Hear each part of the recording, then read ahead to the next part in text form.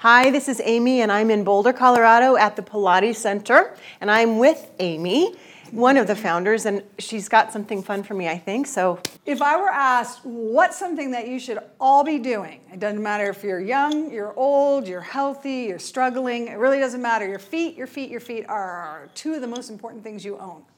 All right, so we're gonna do what we call the standing foot exercises. You can do small versions, you can do the whole thing, you can do 1 minute, you can do 5 minutes. You get to choose. I brought my little toy with me because I want you to understand that the foot is made like a springy arch, right? So that's our task. Our problem today is we live on flat surfaces and typically in shoes, so our feet don't operate the way they should. And they're amazing, amazing, amazing structures. And you have one bone and then two bones, but then under here, you have 26 more bones, 33 joints in each foot. That's a lot of movement that should be happening. And because there's a tremendous amount of tension in our feet, weakness in our feet, hardness in our feet, pain in our feet, we tend to think, oh, let's get a better shoe and stop using them, instead of, hey, let's not get a better shoe. Let's make our feet work like feet are supposed to work again. So the arch of your foot should feel like this. When you step on it, compression, and then release and spring back into your arch, right? Do your feet feel like that?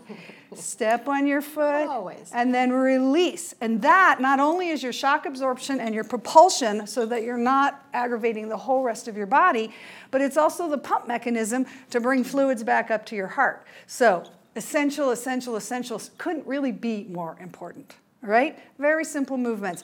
We have a Cadillac here. You don't need a Cadillac. You can hold on to a wall. You can hold on to your couch. You can hold on to your table, door frame. Doesn't really matter. You can do this with nothing, holding on to nothing, as well as you get a little more advanced. You can even make it more advanced by closing your eyes. You can even make it more advanced by doing it on one foot. Most advanced by doing it on one foot, no hands, closed eyes. What am I going to start like this? What are we doing? Okay, so you're just going to take a natural hip width stance. Okay. All right? And first you're just going to bend your knees and straighten your knees. That can be harder than it sounds. All right? And you're trying to make sure that the knees don't collide, nor do they sway out, right? So you're heading those knees over your second toe, you could think. Right? And you imagine a wall behind you so that you don't go forward into your knees, right? So there's no pressure. If I had my hand on her knee as she bends, I wouldn't feel pressure coming forward, because then you can feel a little knee strain. So you're just practicing, you're kind of lubricating joints, testing them out, right? At the same time, you sort of imagine your feet a little springy, a little like you've inchwormed them up, or like there's a little suction cup in there. Okay, so then when you start to feel like, okay, I'm getting warmed up, I'm feeling my feet, I'm starting to move, you add the next component. So you bend the knees, you stay this low, it's actually harder than it sounds too, and you lift your heels and lower your heels. Right, so now we're really starting to articulate our feet. We're trying to make use of those 33 joints in there that are sprung together with cables, ligaments, and tendons, etc., that enable that springy arch, right? Again, you're keeping your alignment. You imagine this wall behind you. Your weight is staying on your feet. It's not moving forward and backwards in space. It just stays right like a plumb line through you, okay? Next phase, should you want to add it, you bend the knees. You lift the heel staying low. Then you straighten and stretch tall and lower your heels. Now you can just do that phase, just going up and down. This you could even do on the edge of a stair. You could go a little bit lower, get a little extra stretch in the calves, because our calves often tend to be very tight. So just going up and down.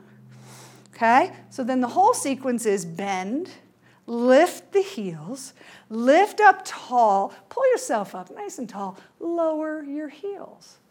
Right? Then you could reverse it. Lift up tall. This movement's actually quite challenging too. Staying tall, bend your knees, then roll your heels down and straighten. So let's do that again. Rise up, bend your knees, roll through your feet, straighten. So the whole sequence looks like bend your knees, lift your heels, straighten up, lower down. You could do that.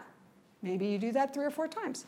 And reverse. Straight up first, Bend the knees, remember, over the toes, no weight shift. Roll through those feet and straighten, all right? And as I said, a little harder with no hands, a lot harder, closed eyes, a lot harder, one leg. And when you go trying to do it on one leg, you're going to really discover discrepancies between your right and your left. So you might decide you're going to do a lot more on one leg than the other. Start on your weaker side, do your stronger side, and come back and repeat your weaker side. Okay, so keep it simple or pull it all the way up. So depending on who you are, where you are today, this is a great exercise. Feels great, too. Thank you, Amy. You're welcome. Thank you. See you next time. Thank you for watching this episode, and please subscribe to our channel if you haven't done so already. For access to full Pilates classes, tutorials, and workshops, go to pilatesanytime.com. See you all next week. Pilates Anytime is a virtual Pilates studio where you can take real classes with real students. We offer classes at all levels, and we add about 5 new classes every week. Pilates Anytime is always here for you, 24 hours a day, 7 days a week.